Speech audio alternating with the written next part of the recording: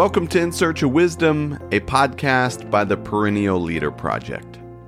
On today's episode, my guest is James Romm, the author of Dying Every Day, Seneca at the Court of Nero. James is a professor of classics at Bard College who specializes in ancient Greek and Roman culture. He has also edited 2 books on Seneca for the Ancient Wisdom for Modern Readers series titled How to Die and How to Keep Your Cool. In the episode, we discuss the meaning behind dying every day, the 2 Senecas, fear and death, living a meaningful life, humility and friendship, wisdom in daily life, and much more. Now, please welcome the wise and gracious James Romm.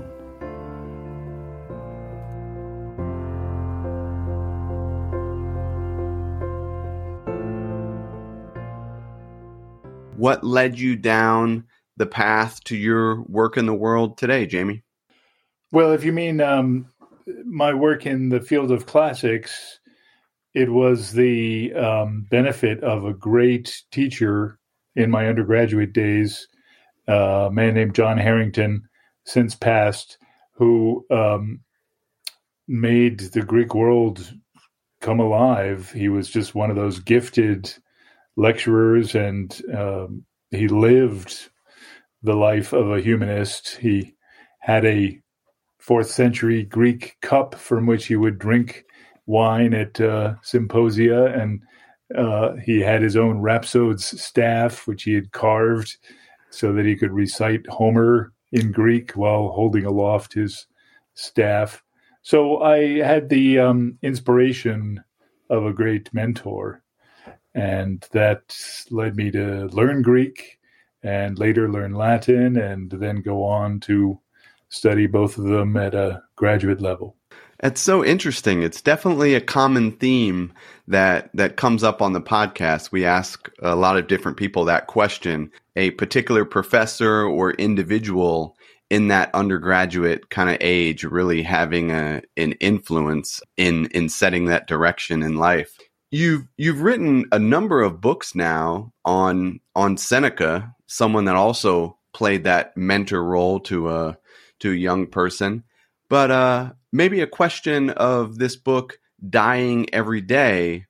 What led you to embark on that, and what's the meaning behind the title? Well, the title is a quote from Seneca on 2 different occasions in his huge body of surviving writings.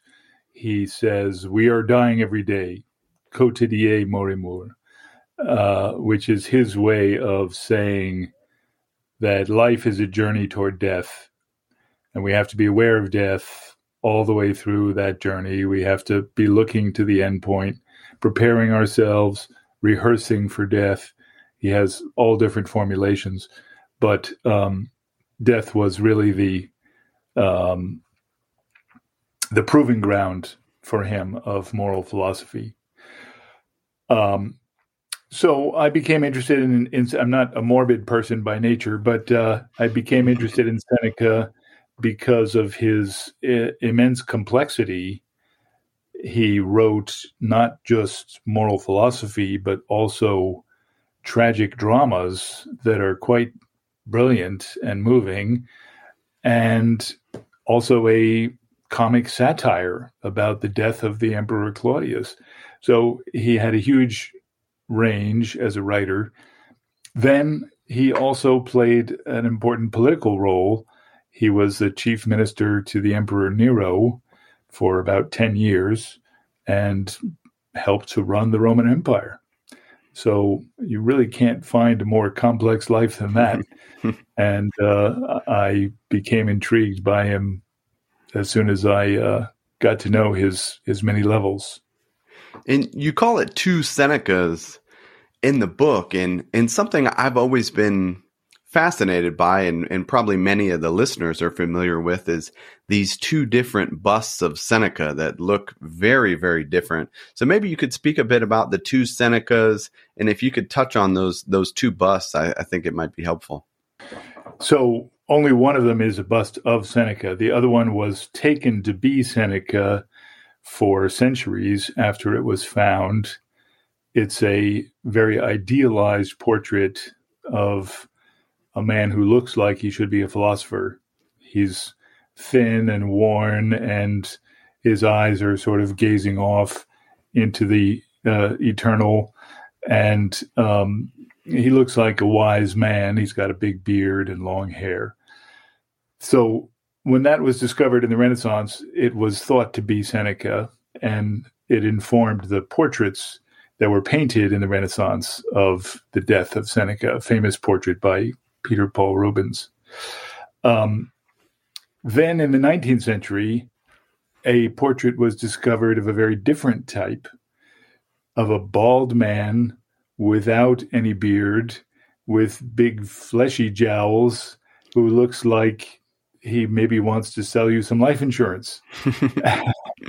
And the inscription on the chest of the bust says Seneca.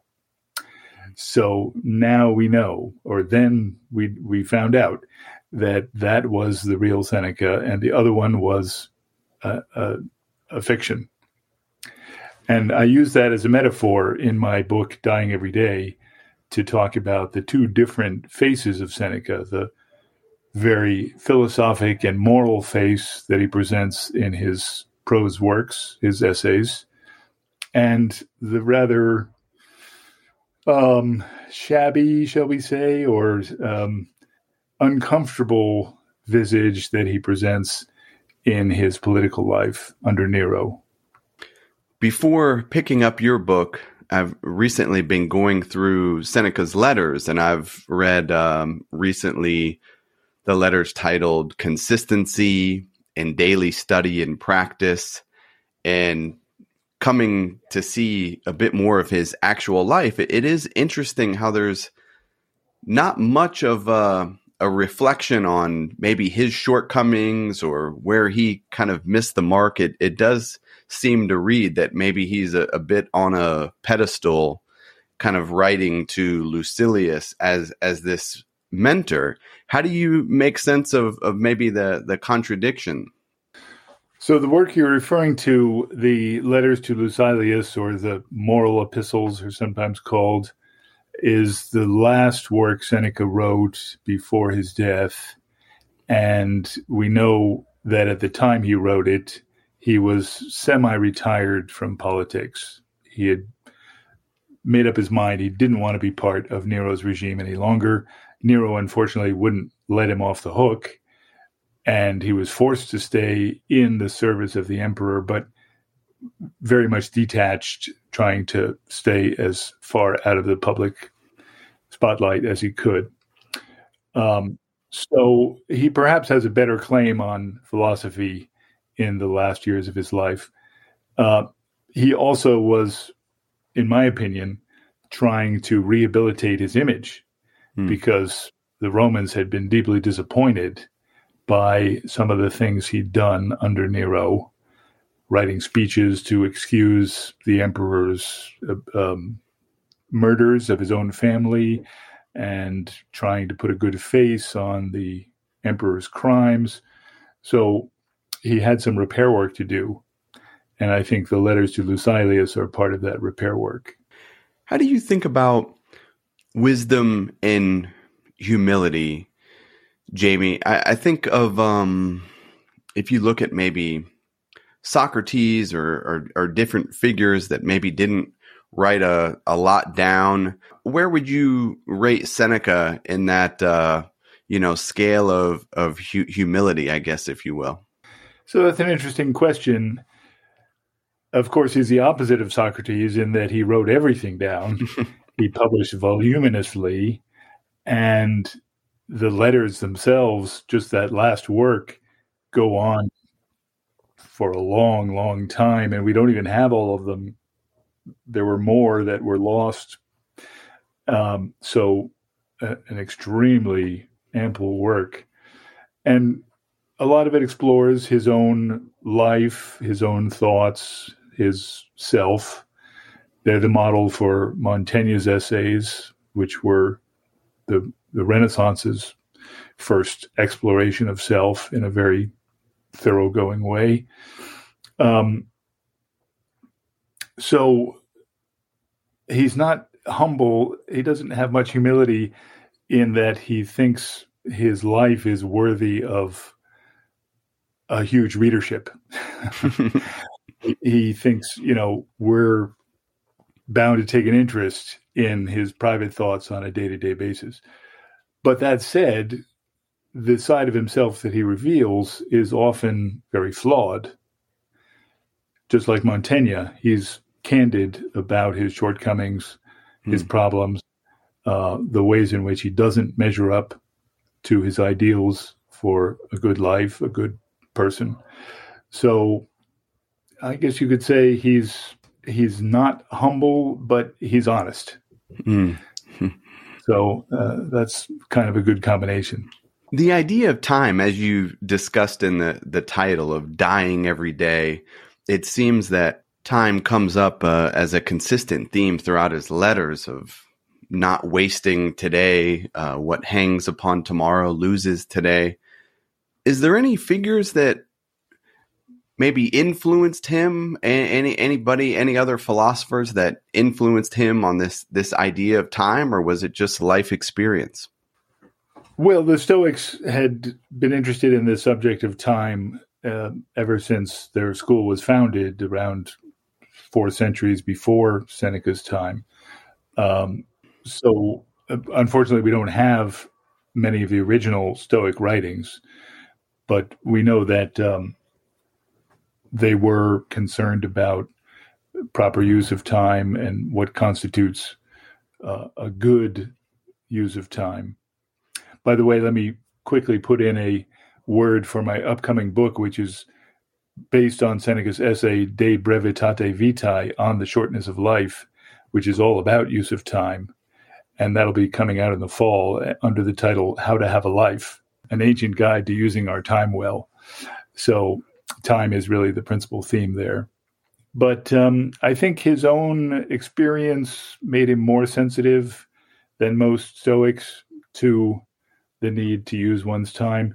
He had seen a lot of lives cut short by the decree of the emperor. His own age. He'd lived through the reign of Caligula, Claudius, and Nero, 3 emperors who conducted purges, show trials, executions. And then there was the fire of Rome in 64, the last year of Seneca's life. So death was a much more common occurrence, and especially premature death. So Seneca was aware, live each day as if it were your last. And Seneca talks about this getting over the fear of death. How does he advise we get over this fear? Well, there are different strategies that one can use. One is simply to ponder one's death, to keep it mentally close. They used to have what they call memento moris. People would keep a skull on their desk or a skeleton in the room, some image to remind themselves of the imminence of death. In Japan today, I understand there's a kind of cafe or bar where you can go and lie down in a coffin for an hour at a time. Oh, wow. Pretend to be dead. So accustoming yourself is the principal strategy, what Seneca calls rehearsal for death. And then there are different ways to think about death, to think about it as non-sentience, which for the Romans was not a given. There were plenty of Roman ideas about going to the underworld and maybe being tortured for your sins or having all kinds of unpleasant experiences. But if you imagine to be non-sentience, it's just as if you had never been born, or just as if you were not yet born. So Seneca makes the point, you weren't afraid of not being before you were born, right? There was nothing about not being born that was scary. So it'll be just the same after you're dead. You'll just not be. So there's nothing scary about that either. Connected to that, Seneca writes about how some people really never begin to live. And he talks about in terms of a life, it's not necessarily the quantity, but the quality of that life. What determines a quality life, according to Seneca? So that's very much the topic of How to Have a Life, the version of On the Shortness of Life that I'm putting out in the fall. It has to do with your mental activity to be able to read philosophy, which not many of us do on a daily basis. But, for Seneca, to be able to immerse yourself in the works of Zeno, Aristotle, Theophrastus, Plato, the great minds of the past, and to remove your mind from the present, from your physical surroundings and, ephemera, is to achieve a kind of eternity, is to lengthen time, because your mind is able to range outside of its own time and into all times. And so therefore, if you spend your time on philosophy, you're essentially achieving a kind of immortality. You inhabit all ages at once. Does that particular idea connect with some of the other popular Stoics? To me, it seems I'm far from an expert on anything, but it does seem like Seneca makes a stronger point there than maybe Marcus Aurelius or Epictetus. How do you see it? Yes, very true. Neither of those men that you mentioned are nearly as scholarly or as bookish as Seneca is. They don't talk nearly as much about what they read, what they've learned from their readings. They're more interested in life practice. So Seneca, of course, talks a lot about behavioral ethics, what you do in the world, but he's also very much an intellectual, and he talks about his readings.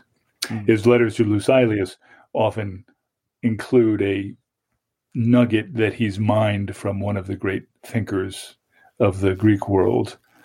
The first 20 or 30 letters all close with, here's my piece of wisdom for the day, my fortune cookie, if you like, that I've just found in the works of Epicurus or someone like that. Yeah, I've got a question about that. It's fascinating how many letters conclude with a quote from Epicurus. One of my favorite quotes, I think Seneca says, I should never be ashamed of citing a bad author if the line is good. Epicurus, being from obviously another philosophical school, did he consider, Epicurus a bad author, or did he kind of agree with his philosophy more than not? Well, of course, he identifies himself as a Stoic, and the Stoic school was deeply at odds with the Epicurean school over fundamental principles. But nonetheless, there were areas of overlap, and Seneca likes to take from the enemy camp, as he sometimes puts it, things that he thought were relevant to his own practice. Another figure that seems to come up, I guess maybe you'd call it as a mentor to Seneca, or somebody that he saw had been down the path, was Cato. Why was Cato an influential figure to Seneca? So we started off talking about death and Seneca's view that the quality of one's death reflects back on all of one's life and beliefs. So Cato in the 1st century BC died as a martyr/suicide. He had been fighting to preserve the Republic from the encroachment of Julius Caesar. And then he was defeated. He was one of the last to stand against Caesar on the battlefield. And he was finally defeated at the Battle of Utica and knew that the game was up, that Caesar was now going to take control of the government of Rome. And he would have to live under that government if he were to go on living. So he took a sword and disemboweled himself, ran it through his own guts. Some surgeons came, found him still alive, and stitched him back up. And then he tore out the stitches and ripped out his own guts. Wow. So as to complete the act.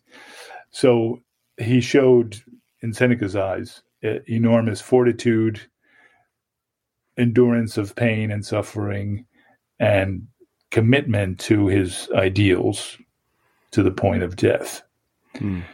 So he was, for Seneca, kind of heroic death that justified or that bore out all of the Stoic ideals by which he claimed to live. Cato was a famous Stoic also. I should have started with that.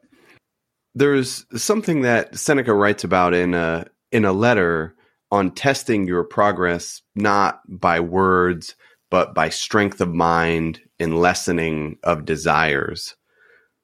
How would one go about lessening these desires? And was that something that was maybe challenging for Seneca? It does seem to have been challenging. Seneca was a very wealthy man and also very powerful. And a lot of his wealth had come from his service under Nero. So the point was made in his own time. What kind of philosophy is it that justifies amassing a fortune of what today would be tens of billions? Seneca claimed that he didn't care so much about money, so it was okay for him to have it. But nonetheless, it does create a bit of a contradiction, in my mind at least. He also claims that he never conquered his own ambition, that is, his desire to be close to the center of power. So even when he withdrew from Nero's service, he still remained at court, and he was still, a figure that wielded enormous amounts of power. So he didn't live up to the ideal that he himself set for the philosophic life, a life of retirement and contemplation and disregard of wealth and power. He still clung to those things up to the last.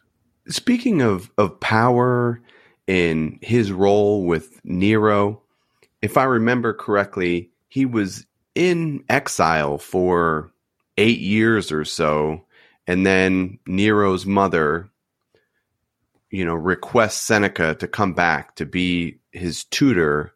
It seems like in exile, 8 years, that's a long time. It seems like someone would maybe be forgotten of in that time. Any info on what maybe led his mother to think of Seneca at that time? Well, Seneca was still writing during his time in exile. He wrote 3 treatises that we still have today, and there seem to have been others that have become lost. And those were all sent back to Rome and circulated, and at least one of them quite clearly has the objective of getting back into the emperor's good graces and then getting recalled. So he made it clear that he wanted back in. And then there's also the essay De Ira, to my mind, his most successful moral essay on anger, which probably was substantially written during his exile, which is all about overcoming anger and taking whatever life dishes out to you and not fighting back, which if you read it against his history, it may very well have been a promise that he wasn't going to take revenge. He wasn't looking to get even if he did get recalled. So he was still active and still made his intentions plain that he was not done for politically during his time on Corsica. When I think of someone being exiled, I guess in my mind, I've always kind of assumed maybe that they're going to some sort of very less populated area and they're, separated somewhat. But it doesn't seem like, what was exile exactly? I don't think it was a very harsh life. I believe he still had the proceeds of his estate. He still had substantial revenue coming to him. He probably could afford to live well. He describes his exile in one of his essays as a kind of retreat, like camping out of the woods, watching the night sky and being close to nature. But I bet he was still in a very big house with lots of slaves and, enjoying food and wine. Well, maybe not wine because he claims to be a teetotaler, but that too may be suspect. The principal privation was that he couldn't take part in the life of the political class at Rome. So if not for that, he might have been very happy. In fact, the play Octavia, which is a fascinating historical drama in which Seneca is a main character, written just shortly after Seneca's death, portrays him coming back to Rome, seeing the corruption all around him, and saying, I was way happier on Corsica. I should have stayed there. That's where the good life really was. And being called back to be a mentor or tutor to a 13-year-old, was that considered a very high and important position? Maybe it was to him, but as, in that particular culture and society? Well, it's an unusual case. We know, of course, of the case of Alexander the Great, who was tutored by Aristotle at a similar age. And that may very well have been the model that Nero's mother was working from, trying to evoke the legacy of Alexander by having her son tutored by a great philosopher. But there are really no other intervening cases. Those are 3 centuries apart, and there's really nothing in between. 4 centuries apart. So, is there any particular life lessons that come to mind from Seneca's writings that are maybe not as familiar to the average person as they should be? Well, it's very, very hard to extract single lessons. Seneca is such a complex writer. He weaves together lots of different ideas even in a single essay. And that's what makes the letters such a complex work, because not only do you have lots of ideas in a single letter, you have 128 letters, and some of them go on at great length. So he doesn't have the kind of point that, say, Marcus Aurelius does, or Epictetus. I mentioned fortune cookies a little while ago. Someone once said that almost every other sentence in Seneca is like something from a fortune cookie. He was able to, churn out these apothegms in a kind of facile way. And if you compare some of them, that there are some that just openly contradict one another. So it's hard to use him as a guide to life. In the series that Princeton is putting out, the Ancient Wisdom series, so I extracted his ideas about death for one volume, How to Die, and about repression of anger, How to Keep Your Cool, which is based on De Ira, the the work I mentioned on anger, and a third one called How to Give, which is his work De Beneficiis, on benefits, which is all about gift giving and doing favors for people. I guess the most poignant or pointed thought that I've gotten from him is that we're all very flawed people. Mm-hmm. In De Ira, he gives you reasons not to get angry at people, even if they've done you wrong, or even if they've, bashed your car or slammed a door in your face or whatever. We're all just wicked people living among other wicked people. If you've never done something like that, you could have. You probably thought about it, and you probably wanted to. So he has a great humanity in his capacity for forgiveness and clemency. I think that for me is the overriding wisdom that I take away. I don't know if you'd call it a paradox or polarity, but around something you're talking about there of forgiveness, how he talks about holding himself to account, but then also at the same time admonishing and forgiving ourselves for our shortcomings. How do we put that into practice? That can be difficult to do. Any advice from Seneca on actually forgiving ourselves and moving forward? Well, he describes his own practice. He says that at the end of each day, this is also in De Ira, he sits quietly with his wife and looks back over the course of the day at things he did wrong. And he lists a few examples. You shouted too loudly at that person, or you were too impatient when someone didn't come to the door to let you in. Step back further and laugh, he tells himself. He says, that wasn't good, but I forgive you. Step back further and laugh. That is, don't take yourself or the world so seriously. That will only cause you to get angry. You have to look at it from a distance and see that it's all fairly comical. All these little trivial things that we think of as so important. Seems to be such an important lesson. But maybe in our last bit of time, we could talk a little bit about wisdom. How would Seneca advise we search for wisdom, or we get on the path to becoming wiser? Well, as I mentioned, the reading of philosophy is huge. Reading great minds of the past, great thinkers of the past, looking to the great lives of philosophic men like Cato and Socrates for inspiration. Socrates was always present to Seneca's mind.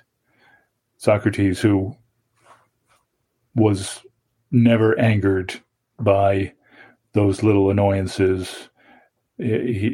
Seneca tells a story that once when Socrates was leaving his house, someone was carrying a beam of wood to a construction site and bonked him on the head with a piece of wood.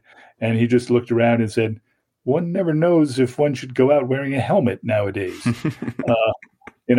The capacity to laugh things off and then to greet his own death with equanimity, because he died swallowing hemlock, the poison that Athenians used to execute state criminals, and not feeling afraid and declaring with his last words that a sacrifice was owed to the god of healing for his release from his body. So if you have models like that in front of you, you can improve yourself. And how does Seneca define wisdom? I don't know if he has one sole definition. He often uses the term good mind, mens bona. The goal of a good life is to cultivate a good mind. And that's done through virtue, practice of moral virtue, harmony with nature, with the goodness of the natural world, because Stoics thought of the natural world as being sublimely good, and a closeness to divinity. So it's hard to formulate it in a single sentence, but it's a matter of believing that there's a divine plan for the world, for the universe, and it's a good plan, and our job is to stay in harmony with it by practicing goodness. And how about for you, Jamie? How do you define or think about wisdom in daily life? In addition to Seneca, I'm deeply interested in Plato.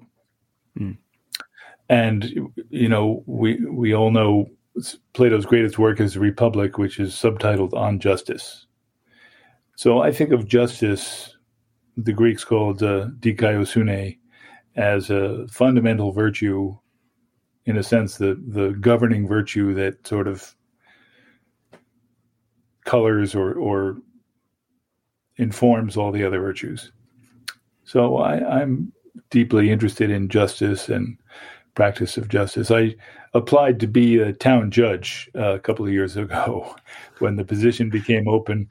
I'm not a lawyer, but you don't need to be one, apparently. And I thought of that as a way to enact the ancient wisdom that I study in my own life and community. I didn't get the job, but I would love to be a judge and administer justice. Nice. I love it that you threw your hat in there. What helps you to choose justice, in daily life? Anything come to mind? What helps you to maybe see and make that choice? Justice is something one has to follow 1,000 times a day. There's 1,000 different ways in which you can treat people fairly or treat the world fairly. In book reviews, for instance, which I do on a regular basis, it's terribly important to be fair to the author, to hold them responsible for errors or shortcomings, but also to recognize their positive intentions and their effort. So, or in grading, which I do on a daily basis as a faculty member. Every little thing has some element of justice in it. And you've got a couple recent books. You mentioned the one that's coming out in the fall, but you've had a couple that have come out recently, the Greek Histories and the Sacred Band.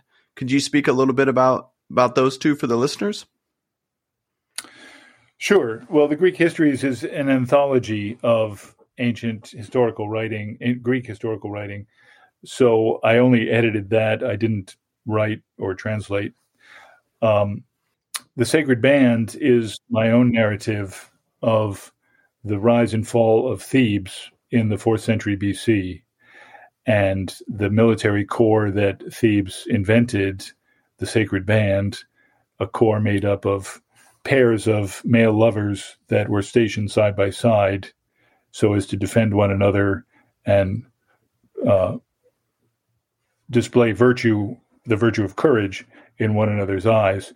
And that proved to be the most powerful military force that the Greek world had seen, capable of defeating the Spartans, which no Greek army had ever done. So Thebes became the superpower of Greece in the 4th century, thanks to the Sacred Band. And for about 20 years, they were the top dog. But for various reasons that fell apart, and they became subject, or that they became the enemies of Philip of Macedon and his son Alexander. And Alexander ended up destroying the Sacred Band on the field of battle and annihilating the entire corps.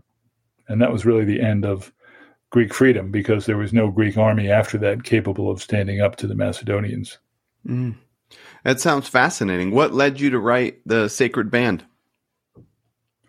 Well, I think you can see how it brings together some philosophic ideas, Plato's ideal of eros as a force that inspires the soul towards goodness, towards virtue, with military history, which I'm deeply interested in, and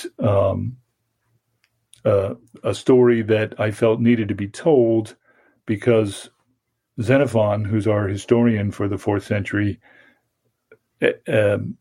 excluded much of Thebes from his Hellenica, his historical narrative.